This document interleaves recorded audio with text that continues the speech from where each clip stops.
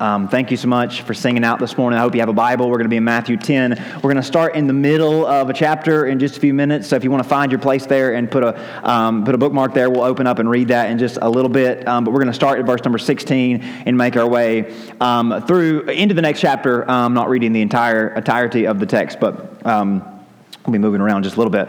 But we opened up a few weeks ago, and we began studying the words of Jesus. And I hope that we have done that, and I've tried to lead us into doing that with fresh eyes. Of course, you've all read the words of Jesus since you were a child, have heard the words of Jesus and sang the words of Jesus in different ways. But we've attempted to look at the Word with a fresh set of eyes.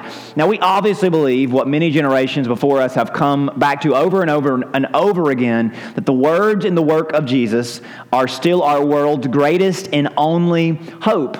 Our journey began as we began to look at the red letters. Our journey began in Matthew's gospel with John the Baptist telling people that God was about to do something, that God was about to show up in a brand new way for the first time in a long time. God had seemed hidden for ages, but John swore that he was back, and he was so close. And then Jesus showed up on the shores of the Jordan River, and John first saw and heard him. He instantly knew this was the one. This was the Messiah everyone had been waiting for. And if you remember, John was at the Jordan. He was baptizing people, immersing people in the river, telling them that God's about to do something, and he's about to bring them a Messiah, and they need to prepare. They need to get ready for it. And that outward bath was a symbol of kind of tuning in, focusing in, zeroing in on God and God alone. And it's in this story, if you'll remember, that we actually get to hear Jesus' first words according to Matthew. Jesus, essentially, his first words to John were, "This might not go how you expect, John, but I promise you it absolutely will work out for the best of everybody. I'm not always going to say things that are popular.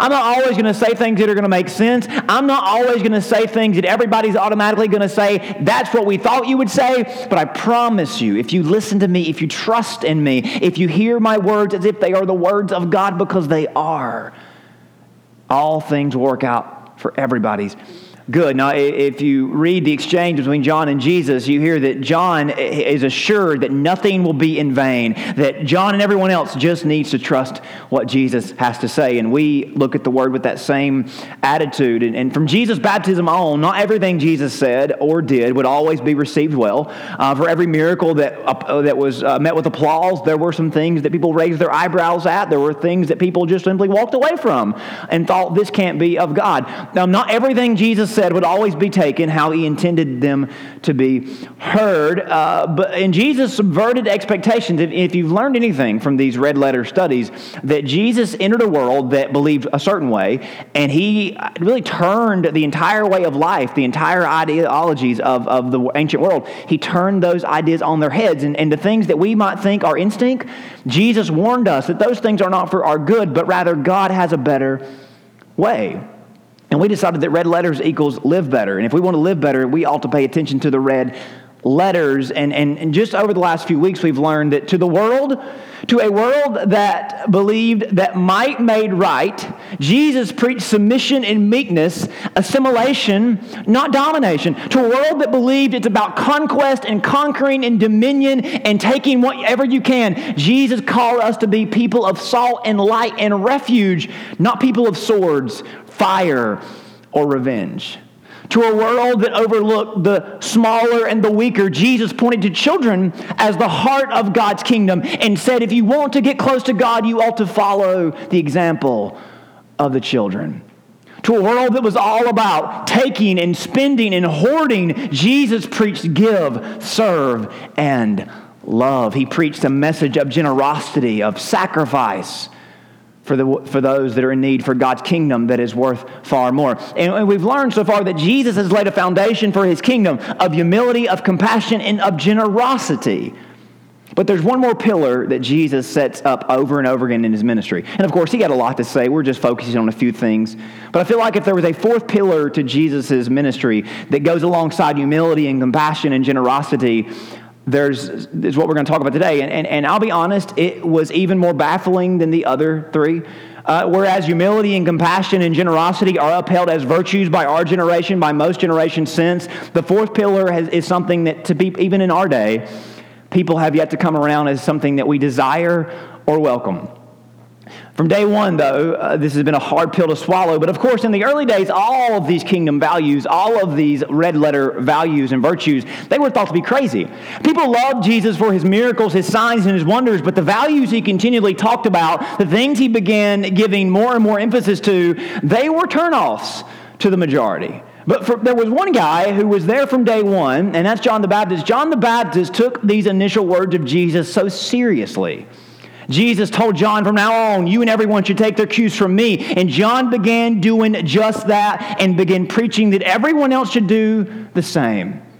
We learned that Jesus came on the scene teaching that we should listen, turn, and follow him. Listen to what he has to say. Turn towards him, not away from him. But when the word comes at us, even if we don't initially receive it or agree with it, the word repent means that what God has for us is better than what our minds might say is best for us. Repent means to change our mind because God has a better way. To trust that what God says is best and to go in his direction even if you aren't sure about it to begin with, trusting that God is going to make a way and that God's way will ultimately be better. That we listen, we turn, and we follow him no matter what. John would spend the next few months after he met Jesus telling everyone to give their ear to Jesus. He said, hey, unfollow me, follow him. He's got the answers from now on. He's got the word that you need to hear from now on.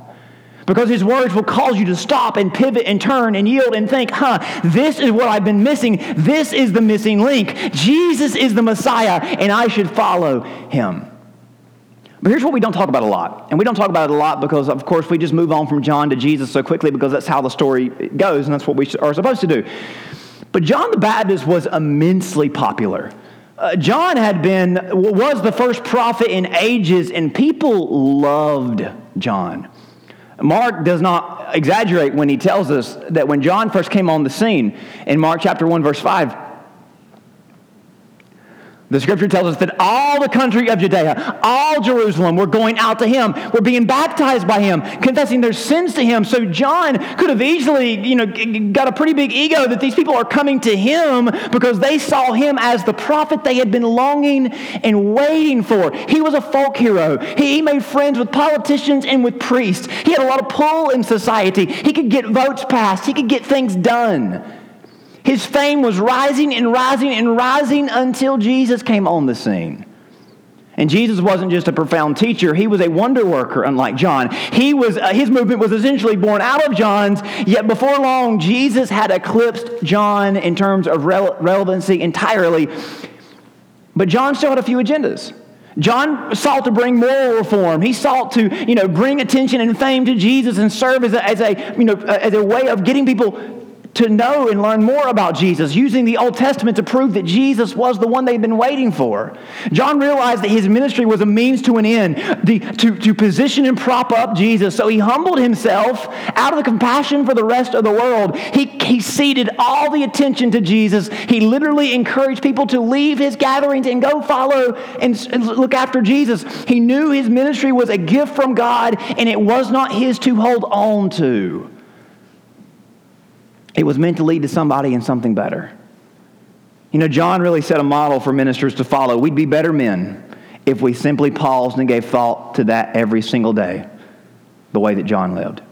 Maybe you don't know this, but people really wanted there to be this strife between Jesus and John. They wanted there to be this tension and this jealousy. John was the older one that kind of gave Jesus the platform, and then Jesus came on the scene and took all the glory away. And maybe you don't know that, but one time John was actually approached by some of the people that would stir up between the followers. They really didn't have an allegiance. They just wanted to see things burn, right? Those kind of people. They go online and they say things, and people they get people's attention. But one time a group came to John and began to nag and instigate him and say, you know what, Jesus' movement is really getting bigger and yours is getting smaller, and you kind of helped start it, didn't you? Do y'all ever talk? Do y'all ever exchange letters, or do y'all ever call each other? Are you jealous of him? Because he's kind of took, he kind of walked onto your turf and kind of took all the glory, and now you're left here with just 10, right? He's got hundreds and you've got 10. He's got thousands and you've got what? His group has baptized hundreds of people in the last week, and how many have y'all baptized? Not a lot, right?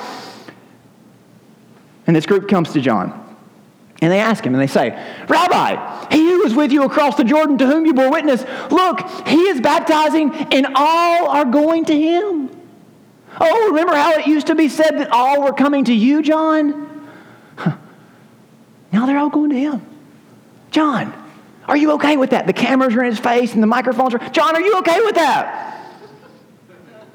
Right, what would you say? Right, but John, being a better man than any of us would ever be, and will ever be, John says, a person cannot receive even one thing unless it is given to him from heaven. You yourselves bear witness that I said, I'm not the Christ, but I have been sent before him. Y'all know I never wanted to be anybody famous. I am simply a means to an end. I came to set him up. What was given to me can be taken from me. John, prophets don't say that. Heroes don't say that. Famous people don't say that kind of stuff. John, you must be being modest, and John doubles down. He says, the one who has the bride is the bridegroom. The friend of the bridegroom who stands and hears him rejoices greatly at the bridegroom's voice. Therefore, this joy of mine is now complete. John says, he got the girl. I didn't. And I'm okay with that. I'm not the jealous guy at the wedding that's mad because I haven't got my turn yet. I've been given a turn that I never deserved in the first place. And I'm happy. I'm rejoicing at what God is doing. And then he says something that's so powerful.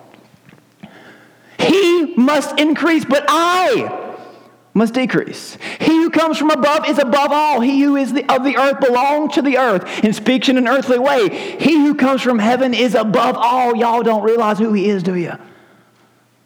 I'm just an earthly guy that has an earthly future.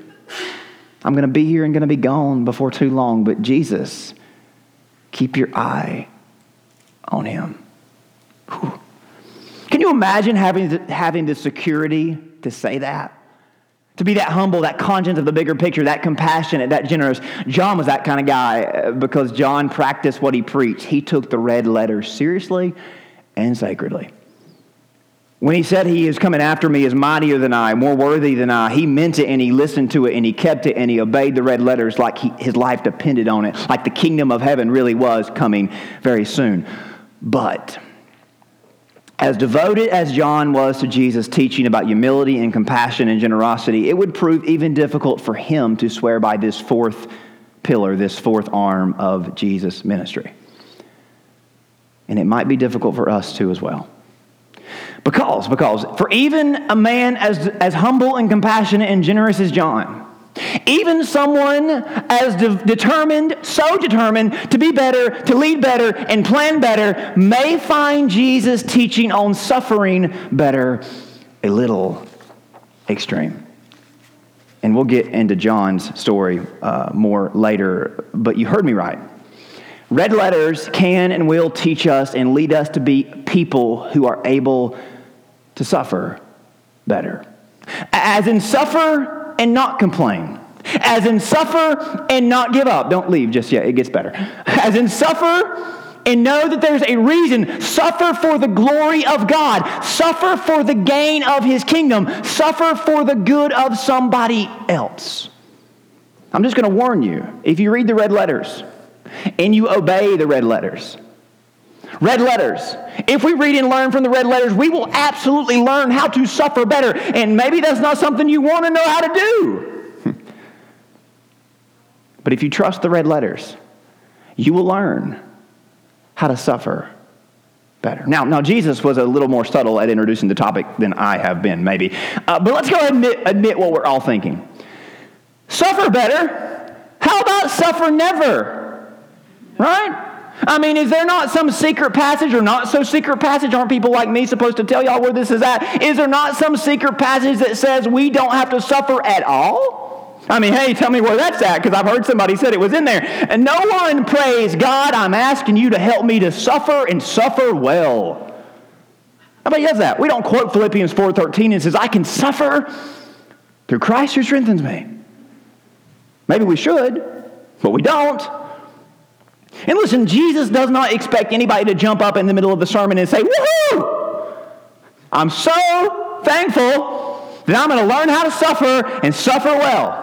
Now, nobody's going to walk out of here saying, man, that was great. I mean, he doesn't expect anybody to come up here and sing, come now is the time to suffer, right? That's not a worship song you're going to hear anybody ever sing. And it's okay. It's okay for that to be our attitudes because no one wants to suffer, much less nobody wants to suffer better. You don't want to get to heaven and someone give you an attaboy. You suffered so much better than everybody else.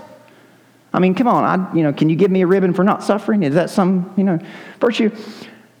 How about not suffering at all? Talk about a much better way to live, right?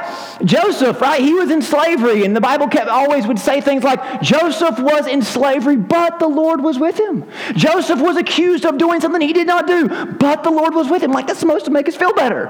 I mean, if the Lord was with him, he wouldn't have been accused of doing things he didn't do, right? I mean, Joseph was put into prison, but the Lord was with him. Joseph became best friends with the prison warden, but the Lord was with him. I mean, no offense to prison wardens, but I don't want to be best friends with you as a prisoner, right? I don't want to ever be in that position, right? If I'm in God's will, I hope that I'm going to stay out of those circumstances.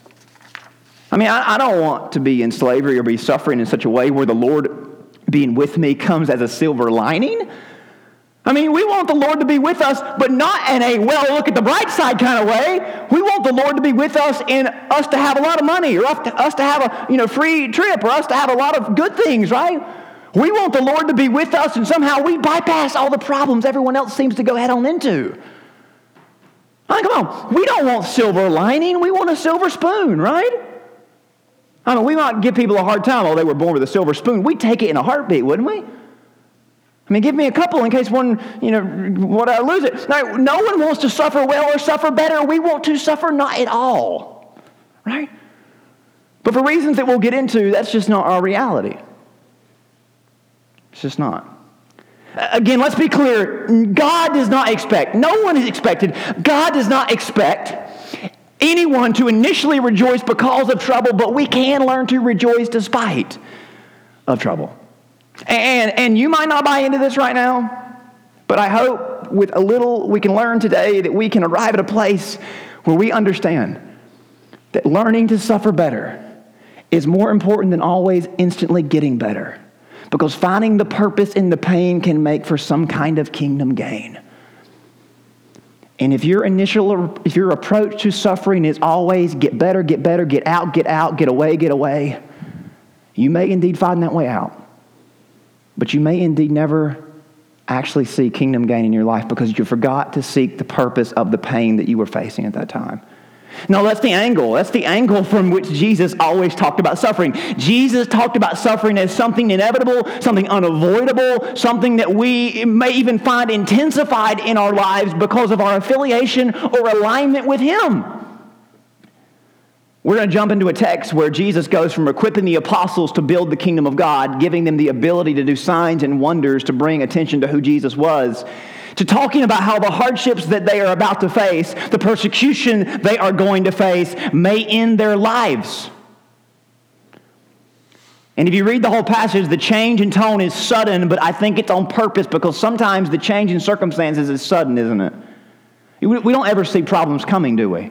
Even if there are signs, we don't pay attention to those because we're just basking in the good things, right? We don't ever see the problems coming, but when they do, it's abrupt. We go from high to low so quickly, and often we're unprepared for them, aren't we? We're unprepared spiritually for what we're about to face, and we often develop a wrong view of God, and our faith is damaged when things don't go the way we expected them to, or wanted them to, or were told they should, right? When we go into suffering without being prepared for what it's going to be like and what we're going to go through, we are damaged spiritually. And sometimes our faith is damaged for a long time. I think being equipped to suffer better can prevent those sorts of spiritual crashes that we all have went through. So I want you to hear Jesus' words. We're not going to get into the detail to the nitty-gritty detail, because I think just hearing him brief them on the words alone will get our attention. Just imagine being in Jesus' audience, and he's just talked about how you're going to go out and you're going to see miracles, you're going to see signs, you're going to see wonders. All this stuff is happening because Jesus is making it clear to the world that he is the Messiah, and look what his men can do that are around him. Look what he's about to do for the world. And then Jesus, on a dime, changes the topic. Matthew 10, verse 16. Behold, as in, hey, come on, I need your attention before y'all check out. I send you out as sheep in the midst of wolves. That's not going to work. Therefore, be wise as serpents and harmless as doves. I'm sending you out into a battlefield, but you can't take a weapon. And when you are come up against, you should not fight back. Now, he's not giving a political thing there. He's just saying, hey, this is what it's going to be like serving me in a world that is rejecting me. But beware of men. Well, that's the only people I see, right? People. Beware of people, for they will deliver you to the councils to scourge you in their synagogues, in their worship houses, right? You will be brought before governors and kings for my sake as a testimony to them and to the Gentiles. He's talking about what's going to happen to them in the immediacy of his resurrection. But when they deliver you up, do not worry about how or what you should speak, for it will be given to you in that hour what you should speak. Hey, when they arrest you and they beat you within an inch of your life and they muzzle you and throw you in front of this court that's going to try you unjustly and going to guarantee that you're going to die on a cross, when they do that, don't worry. Why would you worry? Why in the world would you worry? Well, can we ask a question? No, you can't ask a question yet, guys. I'm still going. For it is not you who speak, but the Spirit of your Father who will speak in you. Now, brother will deliver a brother to death. Well, I guess you don't got to worry when you're dead, right? And his father, his child, his children will rise up against his parents and cause them to be put to death. I have decided to follow Jesus. No turning back. How about let's turn back, right? Peter's looking around thinking, who's left? Just a few. And you will be hated by all for my name's sake. Well, Jesus, if we're dead, we can't be hated. That's supposed to be funny.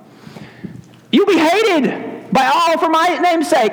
But he who endures to the end will be saved. Now, Jesus is not talking about saved as your soul. He's talking about you'll make it through and you'll be a better person for it. Saved means made whole. It means made well. It means made better. He who endures, he who doesn't give up, will come out of this stronger than they were when they entered into it. He ends this passage with this stern warning that making it through the trial is essential for your growth, for the maturation as a believer, as a person. Now, we can ignore this. And there are people in nice suits with nice smiles and nice hair or no hair, and maybe not in suits anymore. Maybe they're in skinny jeans and V-necks, and they'll tell you that you don't have to ever face suffering. They'll tell you that the reality of suffering is not one that Christians have to face. We can ignore this and live as if being a Christian should automatically mean no bad days, no tough days. And we can convince ourselves that if we always do right and give right, we won't have any struggles. But I can't lie to you like some people can. Because Jesus is on explicit record, more than just this occasion. It is inevitable that stumbling blocks come. As in things that are going to make you fall on your face. They might hurt your feelings, they might set you back in life, but these things are going to come. We can ignore this and only talk about positivity, what we will do when life begins to cave in around us. And for some of you, it's already caved in, hasn't it? And it's not just our circumstances that stumble. See, when our circumstances stumble, our faith takes a tumble, and it seems like God isn't there, that he doesn't care, and that he isn't fair. And if we remain at this place of not accepting the trial as having a reason or a purpose, we will become so bitter and so hurt that the enemy will pummel us with fear and doubt. And some of us, we're already there, aren't we? We've been there for a long time, and we quit believing years ago. And all the while we pray and we look and we wait and we hope and we pray and we wait and we look for this magic verse or this magic prayer. We wait for somebody to walk into our life and say it's going to get better just like this. But no matter what we do, it doesn't, does it? And all of a sudden we who have faith find ourselves in a worse place emotionally and mentally and spiritually than those who have no faith at all. God goes from being an advocate to an adversary. And I'm telling you, this can happen to the best of us. There's an ancient Jewish proverb, hope deferred makes the heart sick. That if our hope is in the wrong place and we continue to hope in that place or in that thing or in that idea and it never comes, we will become sick because of it. We will become overwhelmed because of it. If we have the wrong attitude about suffering and our faith becomes damaged through that with that attitude, we might lose all hope because of it. Not because God intended that at all, but because we looked at what we were going through the wrong way. So it's good that we talk about how to suffer better, because the alternative may mean that we suffer alone. Not because God abandons us, but because we shut him out.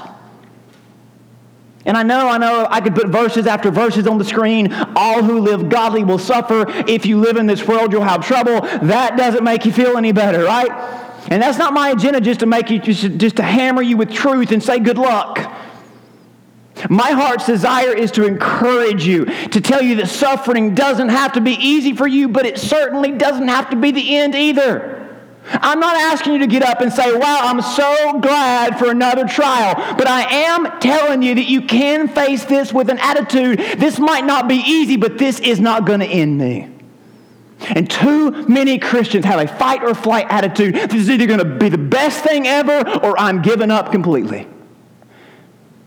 And shame on us for having such weak faith.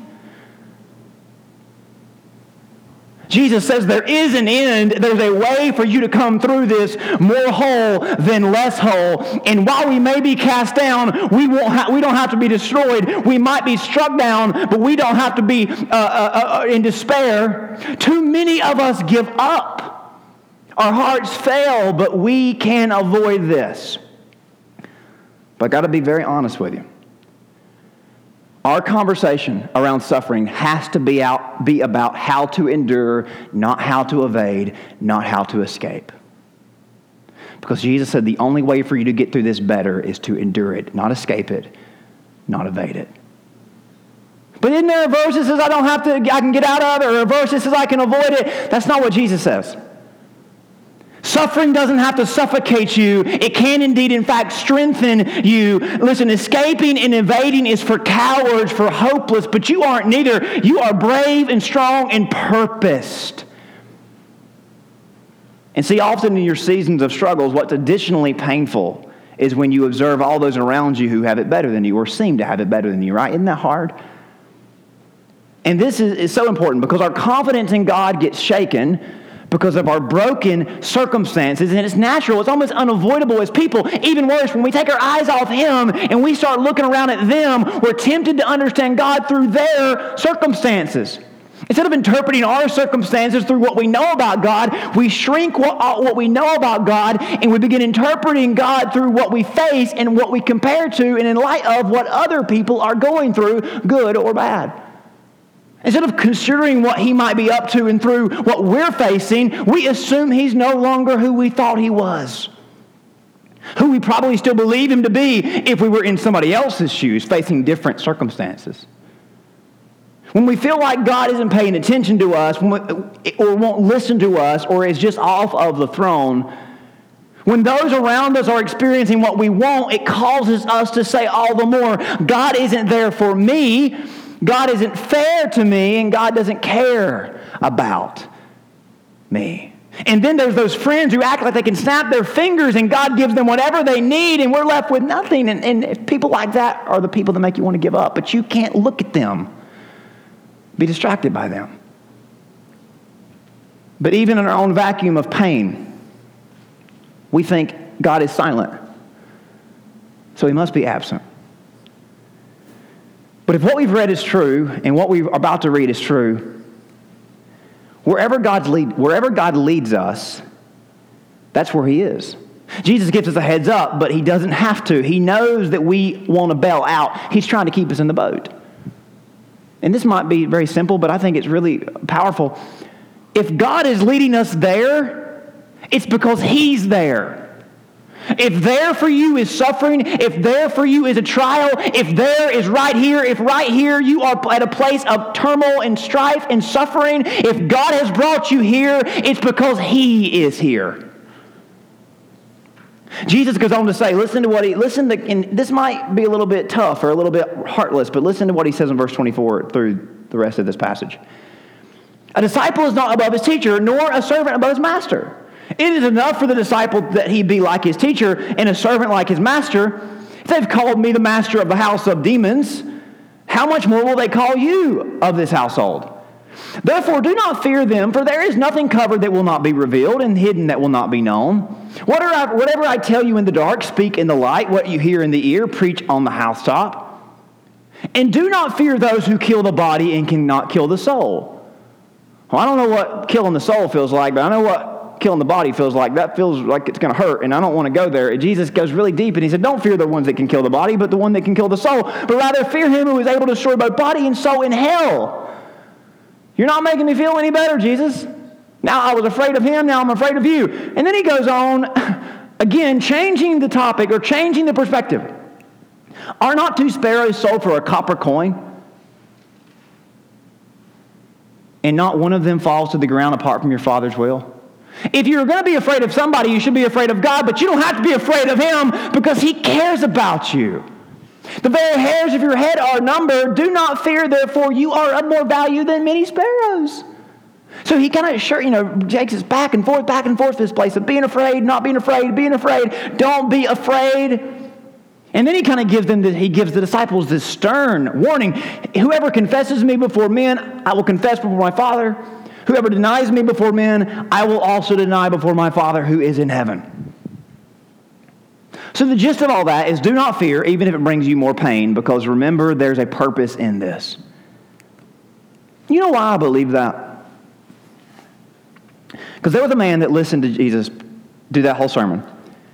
A man who went on, when Jesus was arrested, cut a guy's ear off, tried to run for his life, tried to cause a scene, tried to save him and Jesus' life as well. Then whenever he realized that Jesus was going to die, and he was probably going to die, he denied that he ever knew Jesus. He did exactly what verse number 33 says we should not do. He denied that he knew Jesus, not once, not twice, but 3 times. He denied him, and then he went on, somehow a changed man, and began to live a life with reckless abandon for the glory of God.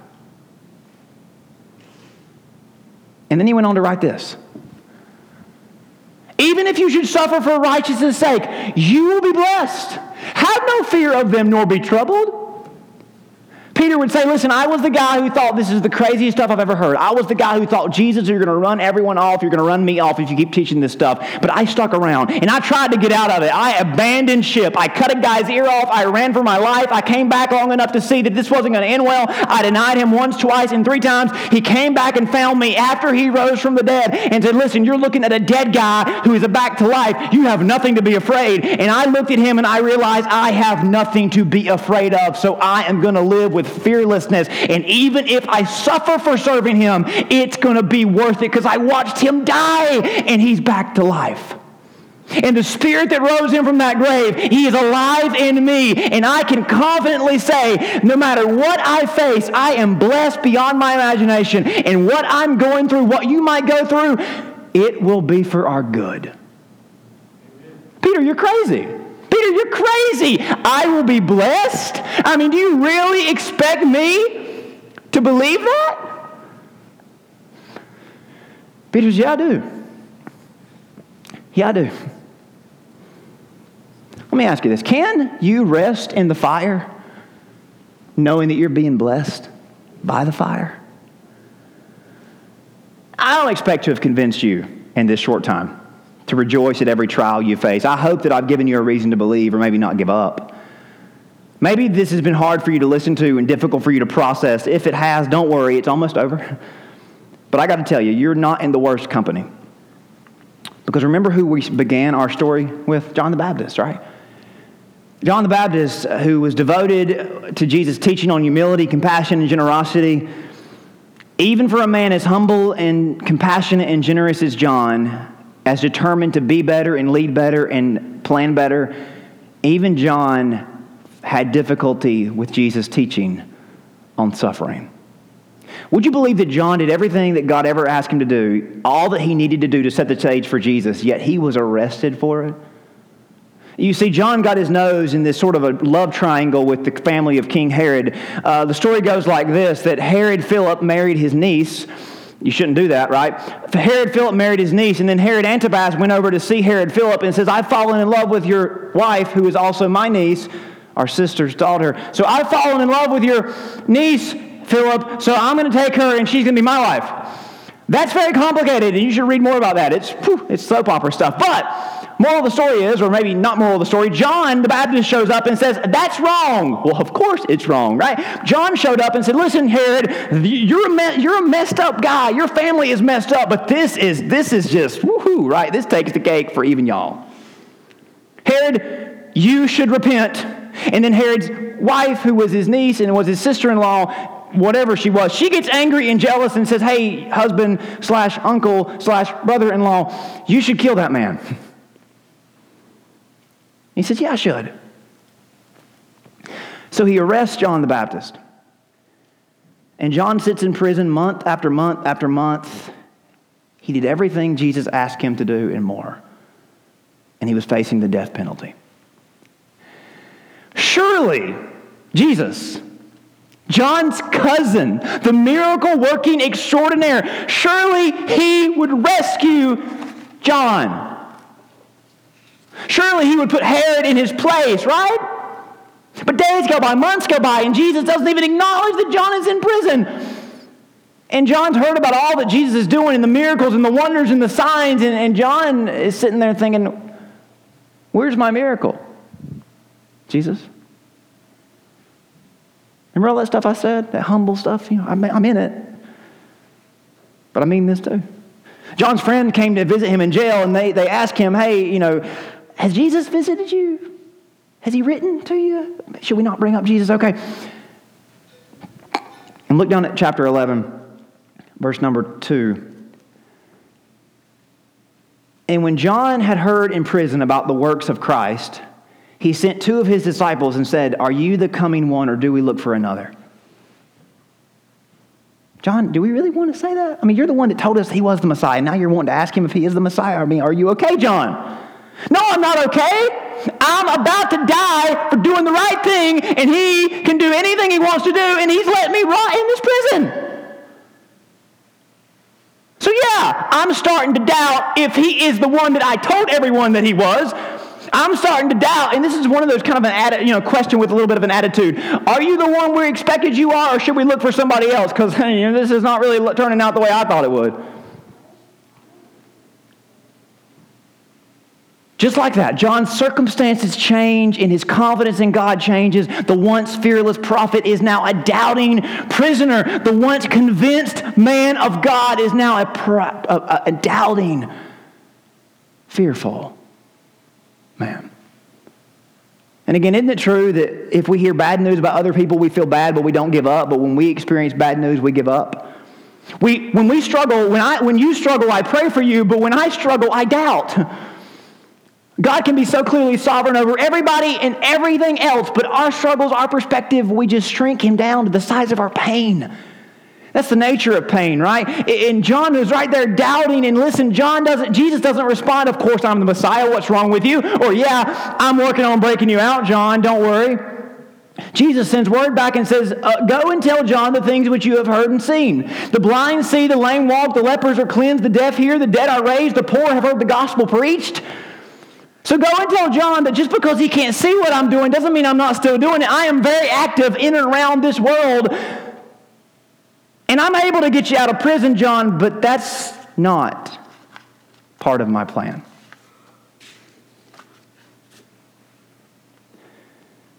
And make sure you tell John, blessed is he who is not offended because of me. Jesus admits that he might cause, allow, and do things that we won't understand.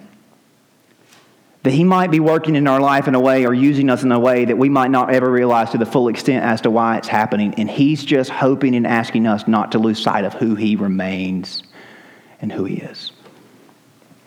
Even though our circumstances suggest these questions about God, there are plenty of exclamation points about God elsewhere that prove that he is still good. And Jesus said, I'm just hoping, John, that you don't shrink me down to the size of your prison and forget who I was to you and who I still am, even though my plan for you ends in that prison. If we're just focused on John, I'm sure John was. His followers, they were probably concerned about him. Jesus, do you just not like John? I mean, are we just supposed to go and tell him, hey, Jesus hopes you don't give up completely, but he's not going to get you out of here, sorry. I mean, Jesus, you just not care? Is that how this works? Have you just kind of, have you moved on, or are you just not his friend anymore? And Jesus assures us down in verse 11, I say to you, among those born of woman, there has not risen one greater than John the Baptist. He is the best man that has ever lived. So if you think this is because I have some vendetta against him, don't think that. He is a man of God. He's the greatest man that's ever been born. You know what that tells us? John was going to be in prison no matter his faith, no matter his obedience. In fact, he was in there because of his faith. I mean, people that say, if you just believe more. John believed more than anybody, and it got him locked up. Your personal circumstances don't necessarily reflect how God feels about you. Look back at what he's done before. The cross reminds us, defines how God feels about us. It shows that this can be interpreted through a different lens, that what you're going through is not the end of you. Look beyond. See what he is up to in the world. It's bigger than just us. The trials don't reflect his entire will and love for you. Church, we must focus. We must focus on how we, in our circumstances, still fit into God's plan, knowing that he loves us, he is with us, and he's still using us. Even if the way he uses us for his glory is not the way we would have expected. As for John, John is beheaded. Doesn't even get a funeral. But the story of injustice doesn't end with John. Jesus himself is unjustly arrested and tried and crucified, yet that was all a part of God's plan. God's plan to show you and me where we stand and how he feels about us, so that no matter what we face, no matter what we struggle with, we can rest assured that God does care. God is fair. The cross reminds us that no matter where we are, God is there too. God's preparing the way. He may be refining us, preparing us for something much better, something everlasting. And Jesus says, blessed is the one who is not offended because of me, because your understanding and my will haven't lined up just yet. Bad days are bound to come. Blessed is the one who rebounds for God. Maybe you'll arrive at a place where you don't simply endure the trial, but you can even rejoice in the trial. Peter says that's possible. Be not surprised by this fiery trial when it comes upon to test you, as though something strange is happening to you. But rejoice in as far as you share in Christ's suffering, that you may also rejoice and be glad when his glory is revealed, because one day it'll all make sense. He says in verse 16, yet if anyone suffers as a Christian, let not him be ashamed, but let him glorify God in that name. It means you as a Christian in a world that often turns against you, in a world where things break around you, that's an opportunity to be used for God. I know what you're thinking. You mean our headaches, our heartaches, even the heaviest of weights, could they be for heaven's sake? Yes, I believe so.